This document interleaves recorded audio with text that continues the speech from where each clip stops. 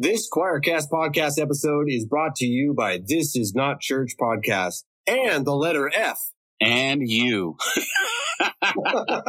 If you've made it this far, my name is Nat Turney. My brother John Turney and I co-host This Is Not Church, the podcast. And this is sadly the level of discourse that you can expect to find if you tune in every Monday when we drop new episodes. But all joking aside, John and I see this as an opportunity for us to address issues that we don't think are addressed nearly enough inside of evangelicalism. So LGBTQIA plus issues, BIPOC issues, social justice issues. We like to talk to a broad variety and range of people and really try to find places of commonality for everybody. So check out the podcast. Every Monday, our episodes drop. Wherever you stream podcasts, you can find us. Remember, this is not church. And to that, John says, peace. This is Wendy Giles, and I always have a second cup with Keith. It's the best part of my day. Hello and welcome back to Second Cup with Keith. I'm your host, Keith Giles. And in this episode, I really wanted to talk about something that I know I've struggled with a lot, and I've talked to people who also have struggled with something really similar, and that is prayer. And for a lot of people, once you've gone through, sort of deconstructing what you believe about the inerrancy of Scripture or, eternal conscious torment, or penal substitution, your view of God, your idea of who God is and what God is like, really becomes more Christ-like. You really start to see that that maybe what you should have done all along is to see God through the lens of Jesus. And I don't know about you, but again, this is something that as I have shifted on my theological views, as my view of God becomes more Christ-like, I just don't know sometimes how to approach prayer anymore. And what I mean is, I don't know how to approach prayer the way I was taught prayer and the way it was modeled to me growing up. And what do I mean by that? Well, I guess I mean that, I still have this automatic reflexive response that whenever anything bad happens, either to me or one of my kids or one of my family members or my good friends, they go through a bad, something, they get sick or their kids are sick or they lose their job, something really traumatic happens and unexpected happens. My automatic response is still to either say, oh, God, please fix this, right? To kind of start begging God to please care about something. And, I have this reflexive need to post on social media, hey, please pray for me, or, going through a hard time, please pray for me. And what I'm doing when I do that is I'm asking, as many people as possible to pray for the situation. And now I know I would never say, most of us would never say it this way. We never express it this way. But I think the way we behave sometimes, it's as if we believe that there is some magic number of people. We don't know what it is. Is it 100, 200? Is it 1,000? Is it 2,000? We're not sure exactly. But we kind of act as if we could just get this magical number of people to all pray together at the same time and just basically flood God's inbox with requests or knock on his door and scream and yell, that eventually God will be like, okay, all right, I'll do something, right? I'll show compassion. I'll move in some way. And that as if what God is doing is just sort of sitting back and doing nothing until we annoy God enough that God responds. So I just had come to the place that I realize that all of those reflexive things that I still am kind of conditioned to do when something bad happens, if I really am honest, I don't really believe that any of that has anything to do with who God is and what God is really like anymore. And so because of that, it's really made me question, how am I supposed to pray anymore? I mean, I've really struggled with this. I don't know if you have. But I'm just going to share with you the things that I've struggled with, and a conversation that I had with some friends of mine recently around this topic, and some things we had come up with regarding this idea of sort of deconstructing and reconstructing the way we approach prayer. So I guess initially I would say that, that whole approach of prayer, that response to difficulty by asking God to intervene, again, that is assuming something that I don't think is true. It's assuming God doesn't already know about it. Like, why do I have to tell God that something bad happened? Doesn't God already know that? Well, yeah, of course God already knows that. So what am I doing? Why am I, oh God, this thing happened.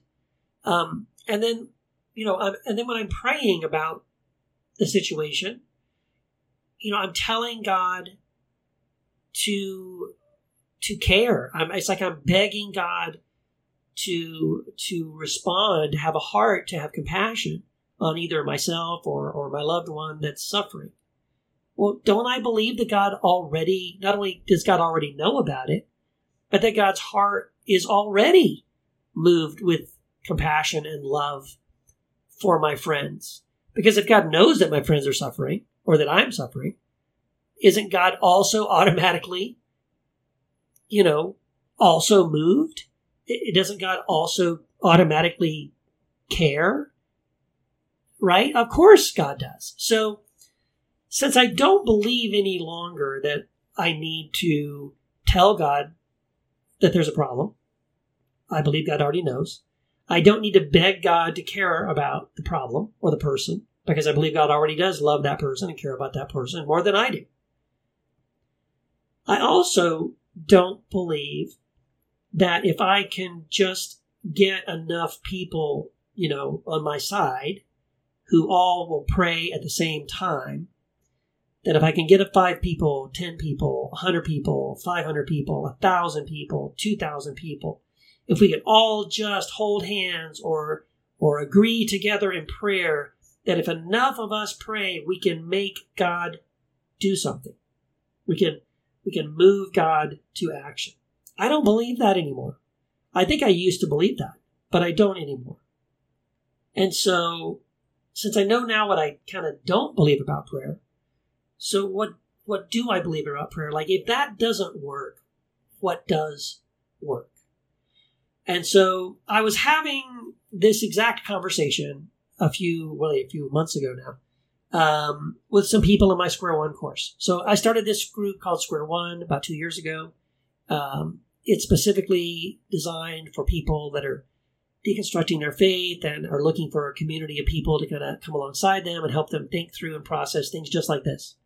And anyway, so we were having a conversation on a Zoom call together on a Saturday, and someone brought up the fact that they wrestle with and struggle with this whole idea of prayer. And a lot of people are agreeing, like, yeah, I know what you mean. I'm in the same boat. And so in that conversation, we came up with about, I think there's like 4 different kinds of prayer that we no longer believe in and that we no longer practice. So I want to go through those quickly, just kind of these 4 kinds of prayers that we identified that we no longer believe in or practice. And then I want to share with you, we came up with like 5 kinds of prayer that really do work for us now that we've deconstructed and began to reconstruct our faith. And I want to share that with you as well. So first, let me just talk about the things that we identified. These are the 4 types of prayers that we identified that no longer work for us. The first kind of prayer is begging prayers. And that's kind of, I already alluded to that. This idea that in any kind of prayers that are designed to basically beg God, plead with God to care. Because again, that sort of assumes God doesn't already care. And I know God does. So I'm not going to do that anymore. I'm not going to beg God anymore. And those prayers kind of sound like, oh God, please heal my friend. Oh God, please, help my children. Oh God, please heal this person. Those kinds of things, right? Instead of asking God or begging God to love or to care or to be concerned with or to have compassion for people who are suffering, I assume God already has compassion for those people. So we're no longer comfortable, with those kinds of prayers. The second kinds of prayers we're no longer comfortable with were prayers that substitute for actions. And so these kinds of prayers are the kinds of prayers where we ask God to perform acts of kindness to other people, really so that we don't have to, right? I think that is really the wrong way to pray. And prayers like that would be like you're in your car and you're stopped at a light and there's someone standing there with a sign and they're asking for money and it says that they're hungry or something. And you say, hey, God, please bless this person. And then the light changes and you drive on by. So those kind of prayers really don't believe in that anymore. Because in those situations, it's like, why I'm asking God to show mercy and kindness to this other human being, but I'm not willing to show I'm not willing to show this person kindness and mercy, right? And so why am I asking God to show this person kindness and mercy? In those situations, I really think God is saying to us, no, God's prayer is to us is that we would show kindness and compassion to that person, right? We're there. We're standing right next to them. We're walking right by them. We're driving right near them. We can see with our eyes that they're hungry, that they're cold, that they're thirsty, that they're in need of some kind of comfort or provision of some kind that we could provide, right? We could do something. And so rather than asking God to do something, maybe we should do it, right? There's a quote, I think it's Charles Spurgeon. Please forgive me if it's not. I think it might have been Charles Spurgeon. But if not him, then some other kind of older, well-known, well-respected Christian author, pastor, leader, person. But I believe it was Spurgeon. Said something like this. I'm paraphrasing. He said something like, we should never forget that we cannot do the things that God can do, but God will not do the things that we can do. And that quote is specifically addressing exactly what I'm talking about, right? Why are we praying and asking God to do something that we are not ourselves willing to do, especially if it's something that we are capable of doing? So in these situations, if I have eyes to see, if I have a heart that's burdened for another person, I shouldn't be praying and asking God to respond or asking God to do something. I should be willing to do something. I should be the answer to my own prayer, right? And so, yeah, that's definitely the kind of a prayer I no longer want to pray. The third kind of prayer I don't want to pray anymore are sort of these wish list prayers, right? It's just sort of like treating God like Santa Claus. And those prayers sound like, God, give me a raise. God, give me a new car. God, God, give me blank, right? Fill in the blank. And so, I just don't think that's the way God works. I don't think it's like, that's not what prayer is about. Just sort of like giving God my wish list, my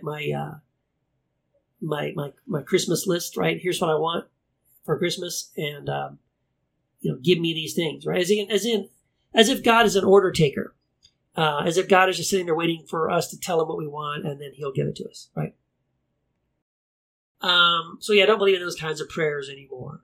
Now, I do think it's possible, and perhaps, if you are in conversation with God, and you genuinely need a new job to provide for your family, or if your car really is breaking down and maybe it is in the shop and it breaks down all the time and it's costing you a lot of money, maybe you do need a new car, right? Maybe you need a raise. And so those are genuine, those are honest, but those aren't the kind of things I'm talking about. Those aren't, hey, God, just give me stuff. If you genuinely have a need, of course, in conversation with God, you're going to say something like that, like, hey, God, I really need a new job. But even in those cases, right, well, look, if you need a new job, then, well, you could answer your own prayer, right? Go on LinkedIn, go on Indeed or Monster.com, upload your resume, contact a few friends of yours, do some interviews, and see if you can get a new job.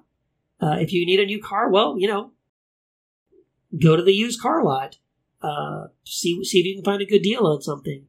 So, in other words, there are things we can do about those needs if we have genuine needs. But needs are different than sort of a gimme, right? Give me this, give me that. And so anyway, those kinds of wish list prayers, I don't want to pray them anymore. If it comes down to something, no, I really need this is important, then absolutely I would mention that in conversation with God, perhaps, but then I would also then move and take steps to actually solve those problems. And then the final kind of prayers I don't pray anymore are the kinds of prayers, we call them identity swap prayers. This is when we pray to God assuming that God only cares about the things that we care about, right? I mean, an example might be something like, oh God, please let the Dallas Cowboys win the Super Bowl, right? So that's assuming that God is a Dallas Cowboys fan because I am. By the way, I'm not. I'm just using it as an example. But you know what I'm saying? It's like, it's like those kinds of prayers, they're so shallow and so specific to you and your, the kind of things that God really, I don't believe God cares who wins a sports game or something like that, right? It's just really shallow level prayers. And again, the kind of prayers that just assume that, God's favorite whatever is the same as your favorite whatever.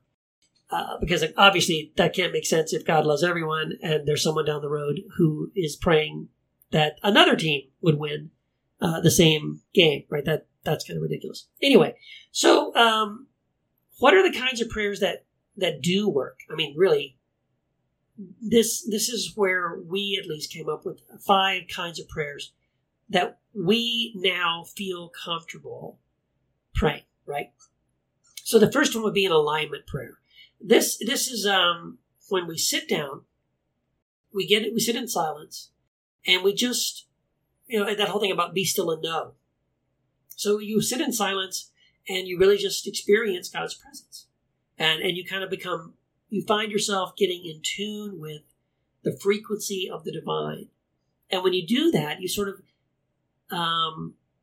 you feel attuned with God, and you feel like everything else kind of fades away. And you begin to meet God in the moment. And then you can suddenly, you become aware of what God is already doing right now in the world around you in this very moment. Now, a prayer like that doesn't sound like anything. It just sounds like silence. It sounds like being still. It sounds like knowing. And those kind of prayers, absolutely, I'm absolutely comfortable with those kinds of prayers. Another prayer might be a letting go prayer. This is when our prayers revolve around recognizing areas or things that we need to let go of. Whether that's surrendering our need to be right all the time, our need to control situations or other people, our need to coerce people or manipulate people or God, or anything else, right? And so those prayers might, if there's anything said at all, it's maybe just a prayer of like, your will be done, or this is okay, or this is just the way it is. And so it's coming to a place of acceptance with the way things are.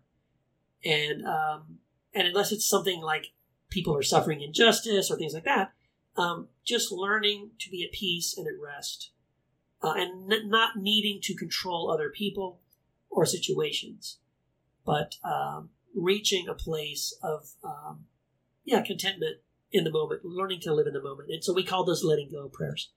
Another type of prayer, the third type of prayer, is gratitude. Now listen, I got to tell you, gratitude is powerful. Gratitude is so, so powerful. In fact, in Square One, we spent an entire week just practicing gratitude. And every day of the week, there's a different exercise that we go through for practicing gratitude. And I'm telling you, it is so beautiful and so powerful. And it really does. There have been studies done by several universities and several psychologists that when we practice gratitude, it really does rewire our brain. It changes our body chemistry, our brain chemistry. It reduces stress and anxiety. And practicing gratitude, when we just simply stop and become grateful for all of the very simple blessings and the good things, the small miracles, sunrises and sunsets, and cool breezes, and, just being thankful and grateful for things in our life each and every day. And that's so powerful and so beautiful. And I absolutely am very, very comfortable with prayers of gratitude. Typically, what I try to do a couple times a week, I'd love to do it every day, but to be honest, I don't always do it every day. But if I can, I like to take daily walks around the neighborhood. And when I do that, those are gratitude walks. Like I just automatically, naturally start walking, and I walk outside my house and start walking down the sidewalk. And the first thing I start to do is feel intense gratitude. And I just start thanking God for everything, for all the good things. And when I come around, I come like half an hour later, I come back to my house, I feel so much better. And those have been wonderful. I love taking my gratitude walks. Another type of prayer is empathy. And this is when we enter into and share in the suffering and the sorrows of other people. Because we realize that God's heart also is broken for people who suffer and who weep. And prayers of empathy are again, really, really powerful. I'm totally comfortable entering into prayers of empathy and compassion for other people. Because I believe that this is what God is like. I believe this is what God's heart is, right? These sort of groans, this deep groaning within that sort of, that words can't express, as it says in Romans, right? So those kinds of prayers, absolutely no problem with those kinds of prayers. And finally, prayers of transformation. And this is when your inner sort of tuning fork begins to resonate with the heart of God and the presence of God. And we rest in this process of recognizing that we are being constantly transformed, slowly but surely, into the image of Christ. And this kind of prayer, most of us don't think of this as a way of praying, but if we can make that shift, this becomes a necessary agreement that we have, that an agreement that we are sometimes in these places where we need to receive mercy from other people, or to ask other people for forgiveness, or to extend forgiveness to others who may have harmed us. This is part of this transformation process that we're going through. And listen, if we're going through a transformation, spiritual transformation like this, by being in connection with God, by being daily in the presence of God, of taking this time, as we've been talking about, to express gratitude, to let go, to come into alignment, to express empathy, then as we're doing that, we're going to become aware of areas that we need to grow, areas that we need to change, maybe ways that we're already changing. In other words, we're not exerting effort, we're not changing ourselves, but we become aware that we are changing. And we become aware of in what ways that transformation is taking place. And then we want to just agree with that and say yes to that and allow that to happen. One person in this conversation we were having suggested that the only reason they still pray was because they love their Abba and they know that their Abba loves them and that God loves to hear their voice and to spend time with them and sit with them. And when you can approach it from that perspective, when you can recognize that God's heart, God's desire is just to spend time with you, just to experience you experiencing God, right? There's this kind of beautiful symbiotic kind of relationship that starts to happen where you are aware of God's presence, and in that moment, you're aware that God is enjoying your presence as well. When all you're doing is existing, all you're doing is breathing in and breathing out and sitting quietly and resting And then, as we said, being grateful and showing compassion and learning to let go and recognizing this process of transformation that we're going through, having grace for ourselves and grace for one another.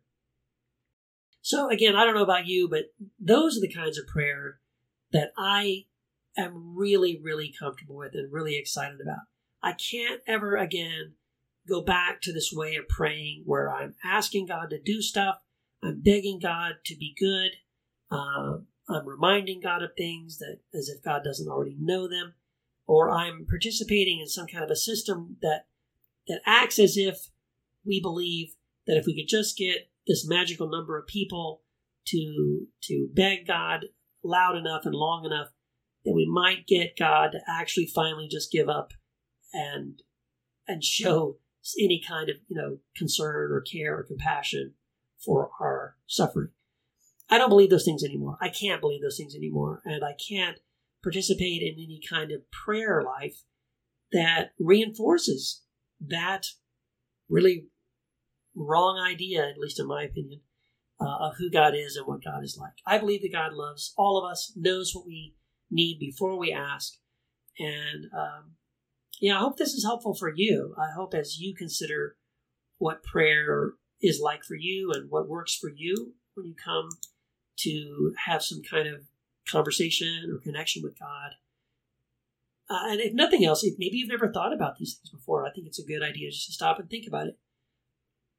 The ways that we approach prayer, are they saying what we really honestly believe about the character and nature of God?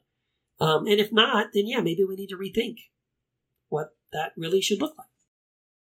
So thank you so much for spending time with me in this episode of Second Cup with Keith. I really love doing these podcasts and sharing this time with you. I would also recommend that, as I was mentioning Square One in this episode, our next round of Square One is starting really soon. We typically take 15 to 20 people on this journey. Takes about 90 days. It's about 12 weeks. There's a weekly video lesson to watch, some light homework to do during the week, and a weekly Zoom call every Saturday for about an hour, where we get to meet with other people who are also in Square One, check in with each other, see how we're doing, how are we processing. Again, none of us are on the same page. None of us are deconstructing or reconstructing at quite the same pace. And that's okay. We don't even have to agree. None of this is based on us being at the same point at the same time or agreeing on theology or anything like that. It's really just about being there for each other, being a community, supporting one another. And that's what I love about Square One. If you would like to join us, if this sounds like something you really need, I would encourage you to meet us at Square One. You can find out about Square One. Well, I would say you can find, usually there's a link to Square One on my blog. That's keithgiles.com. You can, usually at the bottom of all my blog posts there's usually a little link there. I'm offering 75% off right now. And you can break those into 3 monthly payments if that's easier for you, no problem. You can also contact me on social media. I'm on Instagram, Twitter, and Facebook. Just let me know you're interested, and I'm happy to answer any questions you have. I know that over 100 people now for the last 2 years have been really blessed. I have loved seeing people grow and heal and mature and find their community in Square One. So, if that feels like something you'd like to do, I'd love to have you in our Square One community. So please let me know about that. But if you are going to do it soon, because we're starting in a couple of weeks here. And thank you again so much for listening to Second Cup with Keith. I look forward to sharing a second cup with you again very, very soon. Take care.